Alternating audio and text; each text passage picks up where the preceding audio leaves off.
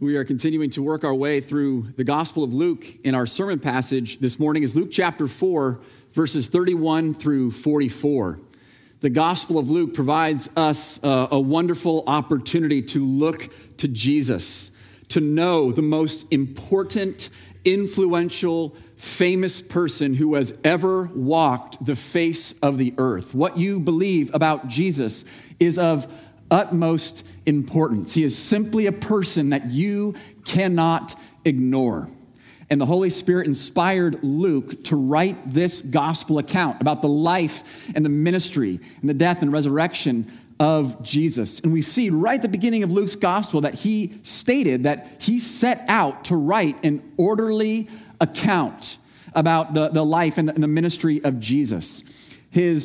The person whom he wrote was a man named Theophilus. But of course, he wasn't only writing to him, but he was most likely had a broader audience in mind. But he said that I am writing this to you, this orderly account about Jesus, so that you can have certainty regarding the things that you have been taught. And that is good news for us. We want to have certainty regarding the things that we are taught about Jesus. Having certainty about something is obviously important. And obviously, the more important the matter, the more important it is that we have certainty. If I can't remember whether or not I fed the dogs in the morning, it's not that important whether I'm certain that I fed them or not. They're going to live, okay? But when it comes to something of eternal significance, of utmost importance, it is so important that we have certainty regarding what we have been taught. And the passage that we're going to study this morning is another one that is just of utmost importance for us. And we want to know and to learn from this passage, and we want to have certainty that it is true. And God in his grace inspired Luke to write this orderly account so that we can know these things, so that we can believe these things, so that we can have certainty about these things, and thus we'll have the confidence to live our lives according to this truth. Luke said that he set out to write an orderly account of Jesus' life. And what we see is that the gospel writers generally follow Jesus' life chronologically. They provide us a sequential recounting of Jesus' life. But we also see that they were not committed to a strict chronology of Jesus' life, meaning that there were times when they moved some things around topically or thematically. So they don't give us every single detail in perfect chronology because they want to help us understand some things. And so they will move some things around within the life and the ministry of Jesus just to help us better understand. This does not in any way undermine the historicity of their accounts because they were providing history. In order to provide history, it did not contradict that to rearrange some things for their purposes of helping those to whom they wrote better understand the life and the ministry, the teaching of Jesus. And I think we see an example of that in our passage this morning. In our passage this morning, we read about Jesus' ministry in Capernaum. But what's interesting is that if you remember last week's passage, Jesus referenced his ministry in Capernaum.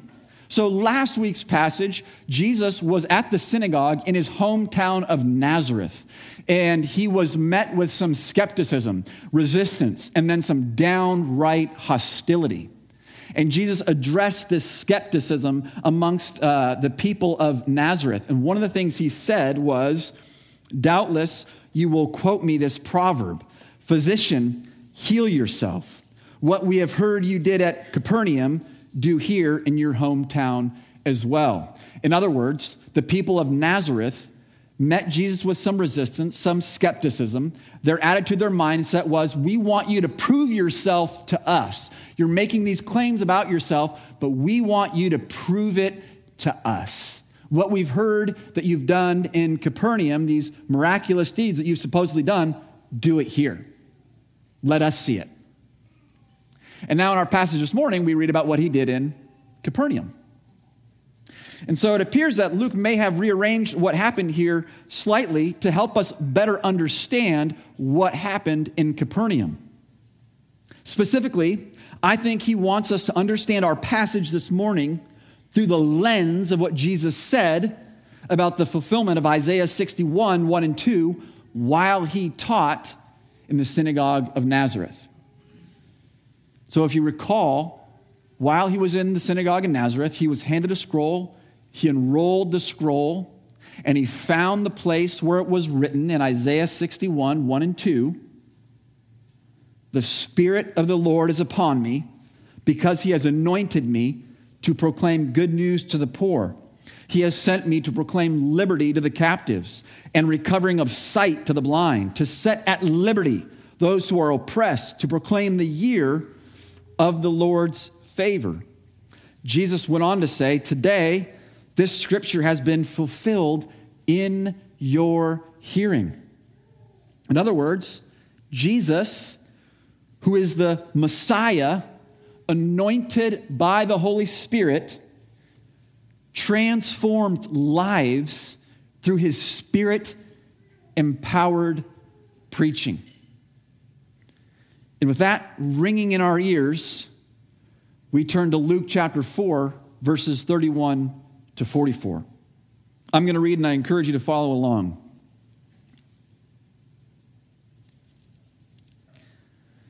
And he went down to Capernaum, a city of Galilee, and he was teaching them on the Sabbath.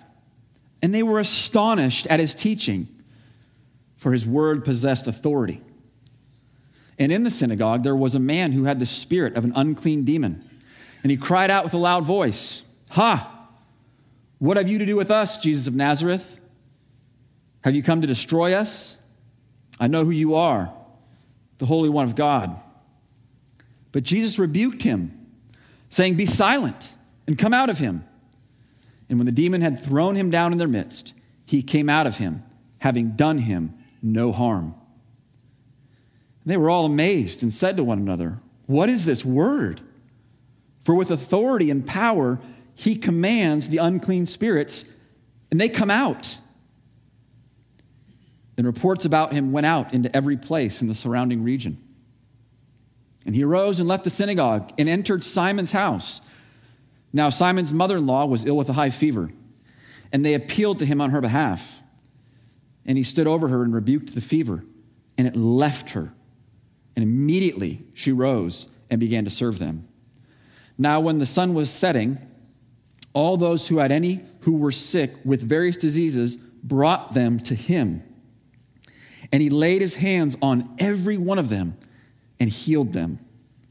And demons also came out of many, crying, "You are the Son of God." But he rebuked them and would not allow them to speak, because they knew that he was the Christ. And when it was day, he departed and went into a desolate place. And the people sought him and came to him, and would have kept him from leaving them. But he said to them, "I must preach the good news of the kingdom of God to the other towns as well, for I was sent for this purpose." And he was preaching in the synagogues of Judea. In our passage, we see the authority of the king, the hope of the future, and the advancing kingdom. So first we see the authority of the king. Once again, we see Jesus teaching in a Jewish synagogue, and the response of the audience is astonishment. It was not that they simply found his teaching interesting or insightful or helpful. What they experienced with the teaching of Jesus was completely different than what they had experienced with every other teacher who had come through and taught in their synagogue. It was a different experience altogether, and they were astonished by his teaching. What stood out to them? They noted that his word possessed authority. He was not merely teaching tradition that had been handed down to him. He was not relying on or quoting from the teachings of other rabbis. He was teaching the word of God as the one who inherently possessed the authority to teach the word of God.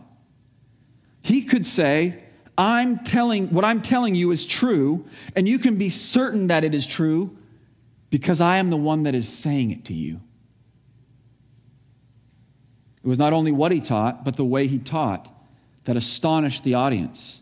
It was clear to them that he taught with authority in a way that they had not seen, in a way that was unique. And brothers and sisters, this is a wonderful reminder for us regarding the authority of Jesus' teaching and what it means for us. Jesus taught with authority because he inherently possesses authority to teach the truth. And as his followers, we are to regard his teaching as authoritative for our lives. Of course, this is not only true of Jesus' words, but it is true of all Scripture. Jesus taught the Old Testament Scriptures as the authoritative Word of God. Moreover, Jesus commissioned his apostles to teach his word and sent the Holy Spirit to guide them in all truth, teach them all things, and cause them to remember his teaching. In other words, he gave them the authority in the Holy Spirit to write the New Testament Scriptures. And we see that the books of the New Testament are written by the apostles or close associates of the apostles, such as Luke. The point is this: the words of Jesus are authoritative for us, as are all of Scripture. As followers of Jesus, we do not go to Scripture merely for good ideas, inspiration, or nuggets of wisdom. We go to Scripture because it is God's authoritative word that we joyfully submit to and obey. Understanding how we relate to God's word is of utmost importance for what it means to be a disciple of Jesus. To be a disciple of Jesus means we come under his authoritative word. We don't view his word as optional. We don't view his commands as optional to obey. We don't go to his word to pick and choose what we like, what we approve of, what fits with our values and preferences. Can you imagine a soldier picking and choosing when to obey orders? Can you imagine a musician in an orchestra picking and choosing when to follow the lead of the conductor? Can you imagine an athlete on a team picking and choosing when to follow the instructions of the coach? If and when that happens, it doesn't go well. We all understand this. We all understand that it doesn't work this way. How much more so do we need to obey and follow the words of our Lord and Savior, Jesus Christ? He taught with authority, and his words are authoritative for us. We are to come under his word, align our hearts and minds with his word, seek to understand and obey his word. We want to order our lives according to his word. And here's the thing: obeying him and submitting to him is not burdensome. His word is life-giving. His commands are good. Following his ways is how we flourish. He is good, and his word is good, and it is good for us. In our passage, we see the authority of the king in his teaching, but we also see his authority and his power in his deeds. In the synagogue, Jesus was confronted by a demon who was tormenting a man in the audience. And the demon was the one who initiated the confrontation because he was afraid. He too recognized that the one before him was different than other teachers in the synagogue. He recognized that Jesus possessed unique authority, and therefore he was in trouble. And there was nowhere for him to hide. He said, "What have you to do with us, Jesus of Nazareth? Have you come to destroy us? I know who you are, the Holy One of God." He probably had a better understanding of Jesus than the rest of the attendees at the synagogue that day. But how did Jesus respond?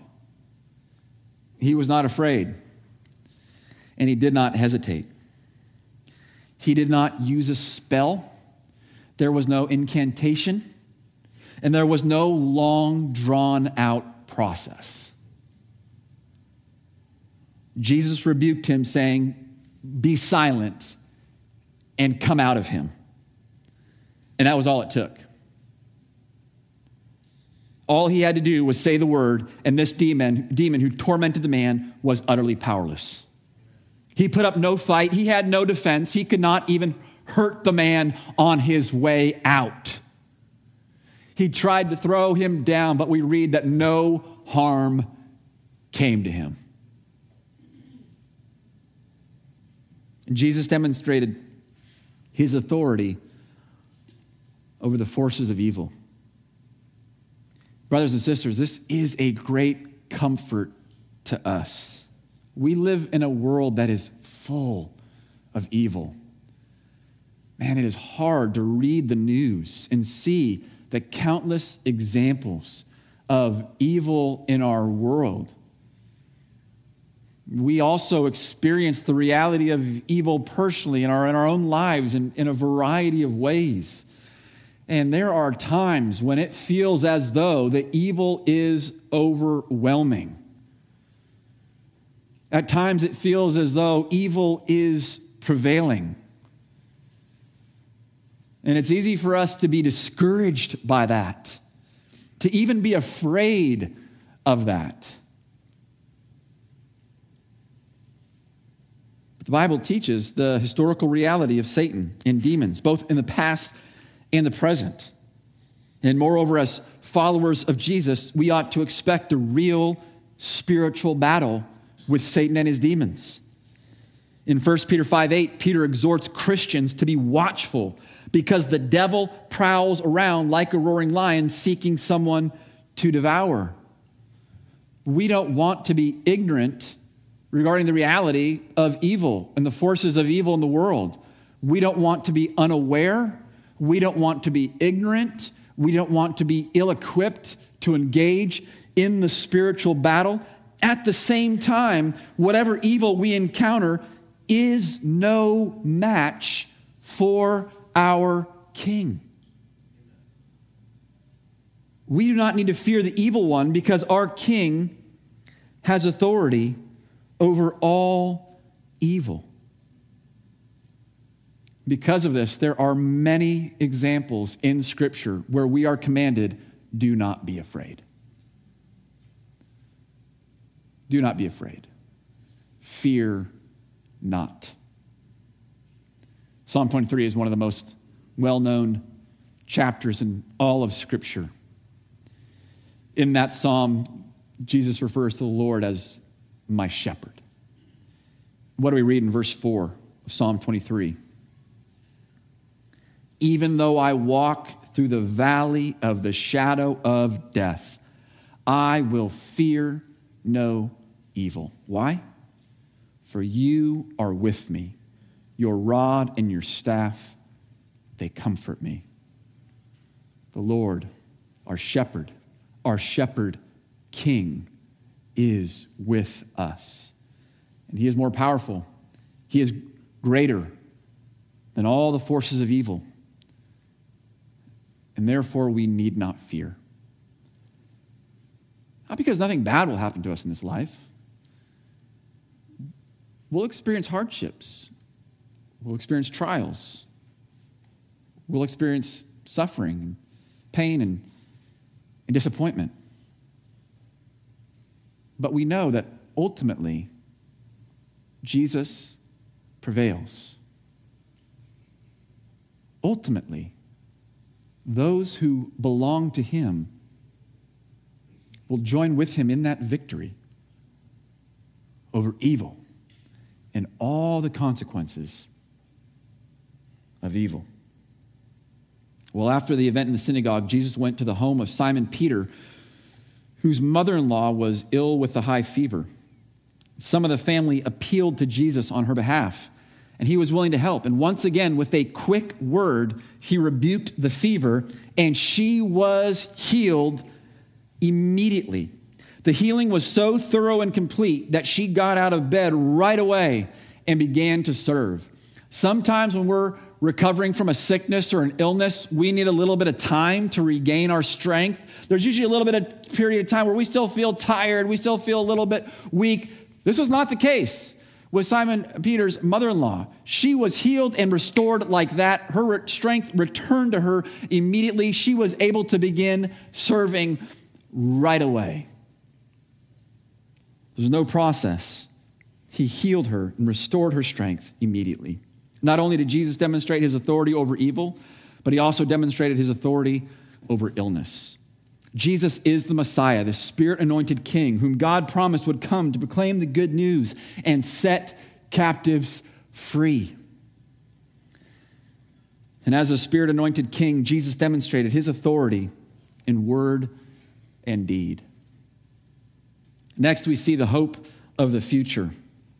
The kingdom of God had arrived in the person of Jesus.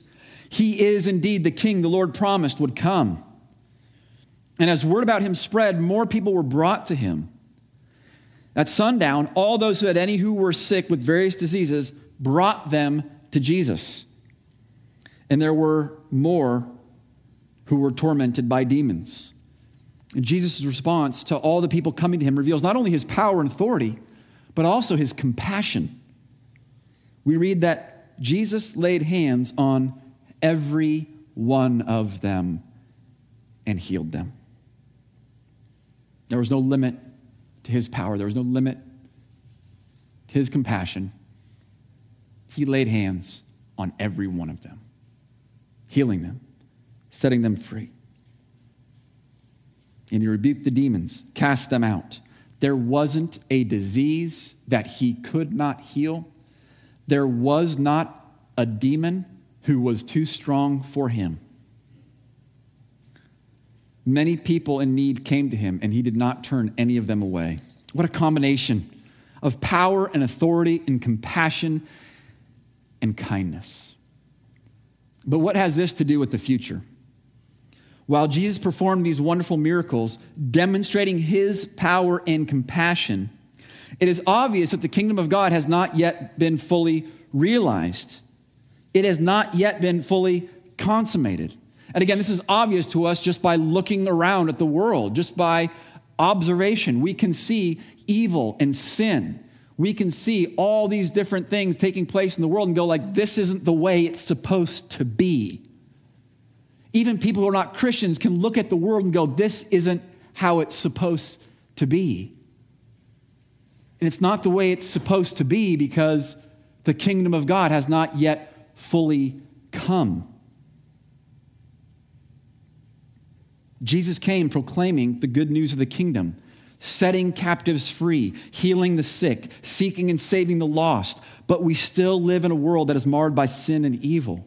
So we are still waiting for something. We are waiting for the time when King Jesus will bring his plan to completion, and we will enjoy the fullness of his kingdom. Well, what do we have to look forward to as we wait? Through his life and ministry, Jesus revealed what the kingdom of God will be like when it is fully realized.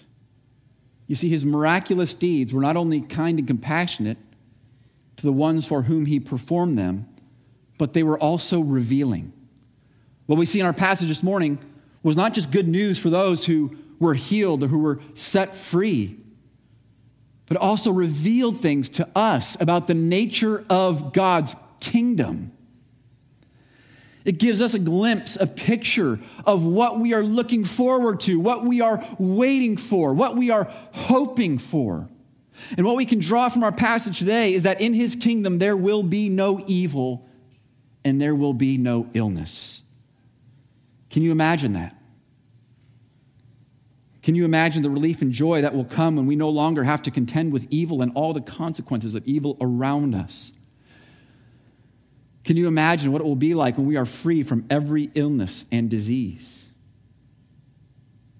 You see, the Lord has promised that one day he will make all things new. And those of us who are in Christ will enjoy a new heaven and a new earth with glorious, resurrected bodies. This is the future that awaits all who are in Christ Jesus. And Jesus has the authority and power to make it so. Our hope is not merely in this life, in this world, in its present form. If you're not a Christian, we want you to know the hope that we have in Christ Jesus. See, as Christians, we know that our lives here on this earth will be hard. There will be pain. There will be sadness. There will be disappointment. But we have hope beyond this life, beyond this world in its present form. Our hope is in our King, Jesus Christ, and his glorious kingdom. We know that in Christ Jesus, when we die, we will be with him. We look forward to an eternity with him in his perfect, glorious kingdom. That is the hope that we desire for you to know as well. You see, we are all in need of a Savior. And God in his mercy and his kindness has provided us with the Savior we need, and his name is Jesus. The good news is that all who repent and believe in Jesus will be forgiven of their sins against God and will receive the gift of eternal life and will be given this hope of a future with Christ in his glorious kingdom. If you're not a Christian, I encourage you to repent of your sin, believe in Christ, and be saved. Rejoice in the hope of Christ and his kingdom. For Christians, we are reminded that our hope is not in this world in its present form. We know that in the grand scheme of things, our lives on this earth are short. They are but a mist that is here and then vanishes. We are here today and gone tomorrow. Our lives are short, but we look forward to an eternity with Christ in his kingdom. So, brothers and sisters, we are to look back at what Jesus did with awe and wonder, and we are to look forward to what he will do with hope and expectation. Following Jesus involves putting our hope in our future with him. And we see this time and time again in the writings of the New Testament. In Romans 8:18, Paul wrote, "For I consider that the sufferings of this present time are not worth comparing with the glory that is to be revealed to us." Paul did not deny that there is suffering. He suffered greatly in this life. But he wanted to help our thinking, our perspective. He wanted to shape our thinking, our perspective, our attitudes through the lens of the gospel and say, yes, you will suffer, but the suffering that we experience here and now, if you're going to compare it to what awaits us, there's really no comparison. The glory that awaits us is so much greater than any suffering we experience here and now. And that helped sustain him through his suffering. The Lord used that to help him persevere in faithfulness to the Lord through tremendous suffering. In 2 Corinthians chapter 4, verses 16 to 18, he wrote, "So we do not lose heart. Though our outer self is wasting away," some of us are feeling that, right? Our outer selves are wasting away. "Our inner self is being renewed day by day. For this light, momentary affliction is preparing for us an eternal weight of glory beyond all comparison, as we look not to the things that are seen, but to the things that are unseen. For the things that are seen are transient, but the things that are unseen are eternal." Paul described his sufferings as light momentary afflictions. They will go away. The glory that we will know in Christ Jesus, we will experience for all eternity. We hope for the things that we cannot see. The things that we see, they're transient, they're passing away. The things that we presently do not see are eternal. And we can be certain of these things because of Christ and what he has done. he has demonstrated beyond any shadow of a doubt that he is the King of Kings, that he has the power and authority to bring this about and the love and the compassion to do so for his people. Our hope for the future is rooted and grounded in Jesus, who displayed his authority and compassion, revealing the nature of the kingdom of God. We are able to look back at what he has done and be confident about what he will do. Our King has authority over evil and sickness, and that is good news for us. Finally, we see the advance of the kingdom. In verse 43, Jesus said that he came to preach the good news of the kingdom of God. And this is the first time the phrase kingdom of God is used in Luke's gospel, which we will see is a significant theme. The phrase kingdom of God appears 32 times with other references to the kingdom as well. Tom Schreiner writes, the kingdom has to do with God's rule over his people in particular places, and eventually to Christ's rule over the entire universe. We see here as well that the miracles and exorcisms of Jesus signify the presence of the kingdom. The kingdom has come in Jesus' person, and he is invading and conquering the space of the enemy, restoring human beings under his gracious lordship. As Jesus invaded the space of the enemy opposed Jesus. There were forces at work opposing the king and the advancement of the kingdom. Earlier in chapter 4, we saw how Jesus went head to head with the devil in the wilderness. The devil tempted Jesus, seeking to pull him away from faithfulness and obedience to God. And Jesus resisted the temptations in the power of the Spirit, quoting God's word. Jesus remained perfectly obedient and faithful to the Lord. He resisted the temptations of the devil. In our text this morning, he was doing battle with the devil's minions, but they were no match for Jesus. It was not a tug of war. It was not a close contest.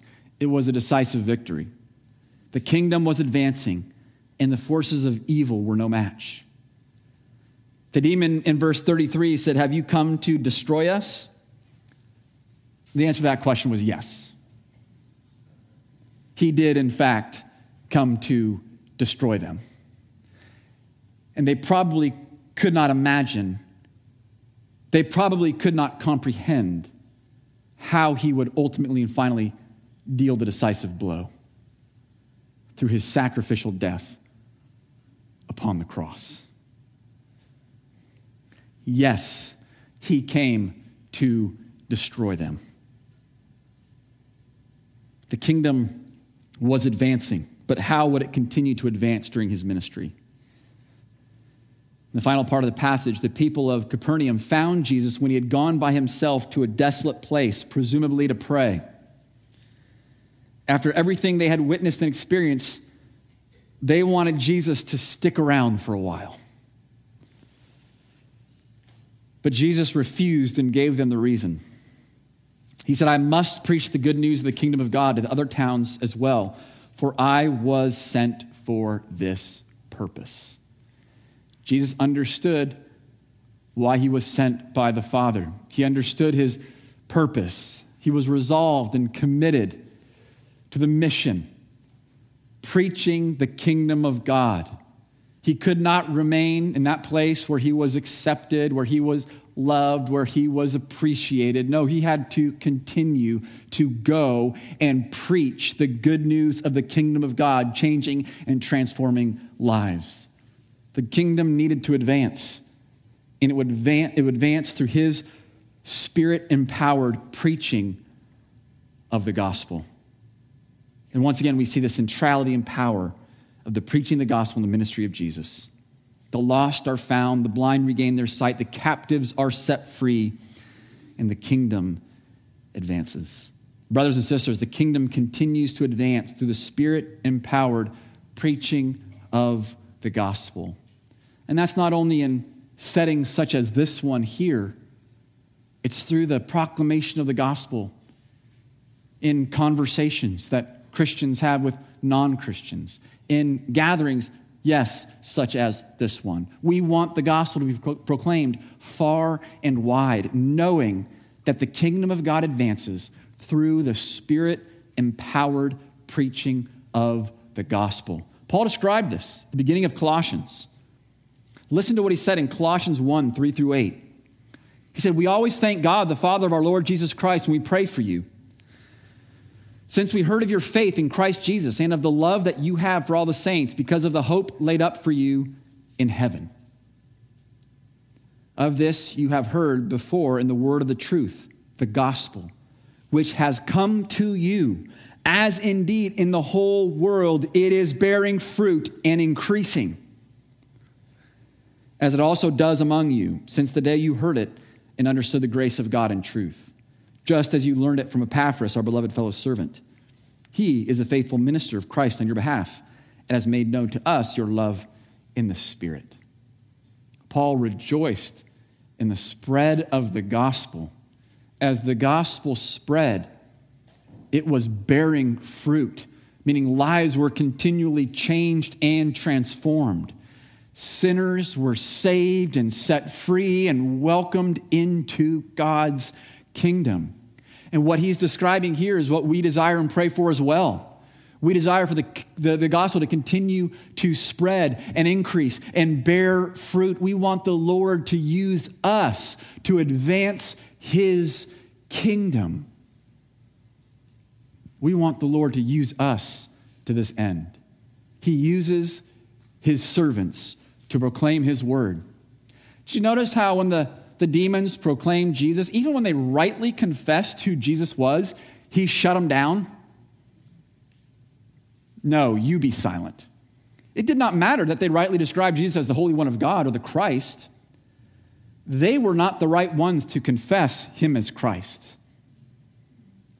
That was not their job. They did not have the authority. They did not have the privilege. He would not be proclaimed by these demons.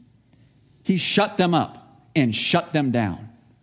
But we have the joy and the privilege of proclaiming that he is the Christ.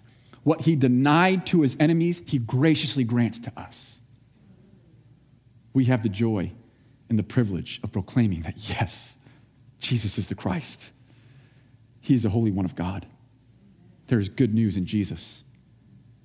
We have the joy of proclaiming this to sinners, that they too might be welcomed in to his glorious kingdom. Jesus, the Messiah, anointed by the Spirit, proclaimed the good news of the kingdom of God with power and authority. Brothers and sisters, there are two ideas I hope we can reflect on and apply to our hearts and lives. I would describe the two ideas as kingdom comfort and kingdom mindset. First, kingdom comfort. This passage offers us tremendous comfort. The right kind of comfort. As Aaron prayed earlier, oftentimes we're prone to seek comfort in the wrong places. We want to seek comfort in the right place. And that's in Christ and the reality of his kingdom. If you are in Jesus Christ, then you belong to Jesus and his kingdom. This is a comfort to us because Jesus has power and authority. And the manner in which he uses his power and authority is for our good. He is compassionate towards us who are sinful and weak. He is loving and kind and merciful. And we belong to him. And no one can take us from his hand. No one can remove us from his kingdom. James Bryan Smith reminds us, you are one in whom Christ delights and dwells. You live in the strong and unshakable kingdom of God. The kingdom is not in trouble, and neither are you. Sure feels like it sometimes, doesn't it? Sure feels like at times we're in trouble. Maybe the kingdom is in trouble. When we feel this way, we look to Christ, our King, and are reminded his power, his authority, his compassion, his kindness. The kingdom is not in trouble, and neither are you. I hope that you will find great comfort in Jesus and his kingdom. The second thing is kingdom mindset. We need to have a kingdom mindset. Another way of saying this is we need to align our desires, attitudes, and thoughts with the values and priorities of Christ's kingdom. The crowd in Capernaum didn't want Jesus to leave. Understandably so. He's handy in a tight spot. Right? Like, hey, we got this guy who can heal us when we're sick and he can cast out demons. It's nice to have him around. You should stay a while. We want you here. But what did Jesus say? I have to go. The kingdom needed to advance. What the people in Capernaum needed to realize, what we need to realize, is that we need to rejoice in and celebrate the advance of Christ's kingdom. Right? What they needed to understand was we should celebrate him leaving, him going to other places to preach the gospel so other people can hear this good news. Right? Whereas it would be a disappointment for them, ultimately it's good for the kingdom. Having a kingdom mindset means there's times when we sacrifice. There's times when we have to lay down our own personal desires and agendas and preferences for the sake of the kingdom, because we desire the kingdom to advance. And oftentimes it advances in ways that are costly for those who follow Jesus. Jesus said so. We want to pray that God will give us that willingness to pay the price, to endure the cost, to embrace the kingdom values, recognizing that our hope is not here and now, but it's in the future. We want to have that kingdom mindset so that we're willing to lay down our lives for the sake of others as Christ laid down his life for us. Like the people in the passage who brought others to Jesus, we too want to bring others to Jesus. We want the Lord to use us to that end. We want to take steps of faith. We want to take risks for the gospel. I'm so grateful for those who are participating in our evangelism class. If you want to do so, it's not too late. You can join in. We're doing it today, starting at about 11:50. Snacks are provided.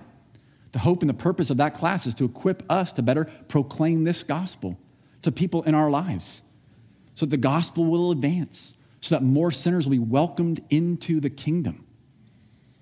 We want the Lord to use us to this end. So let's pray.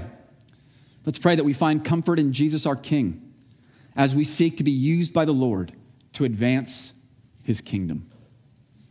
Let's pray.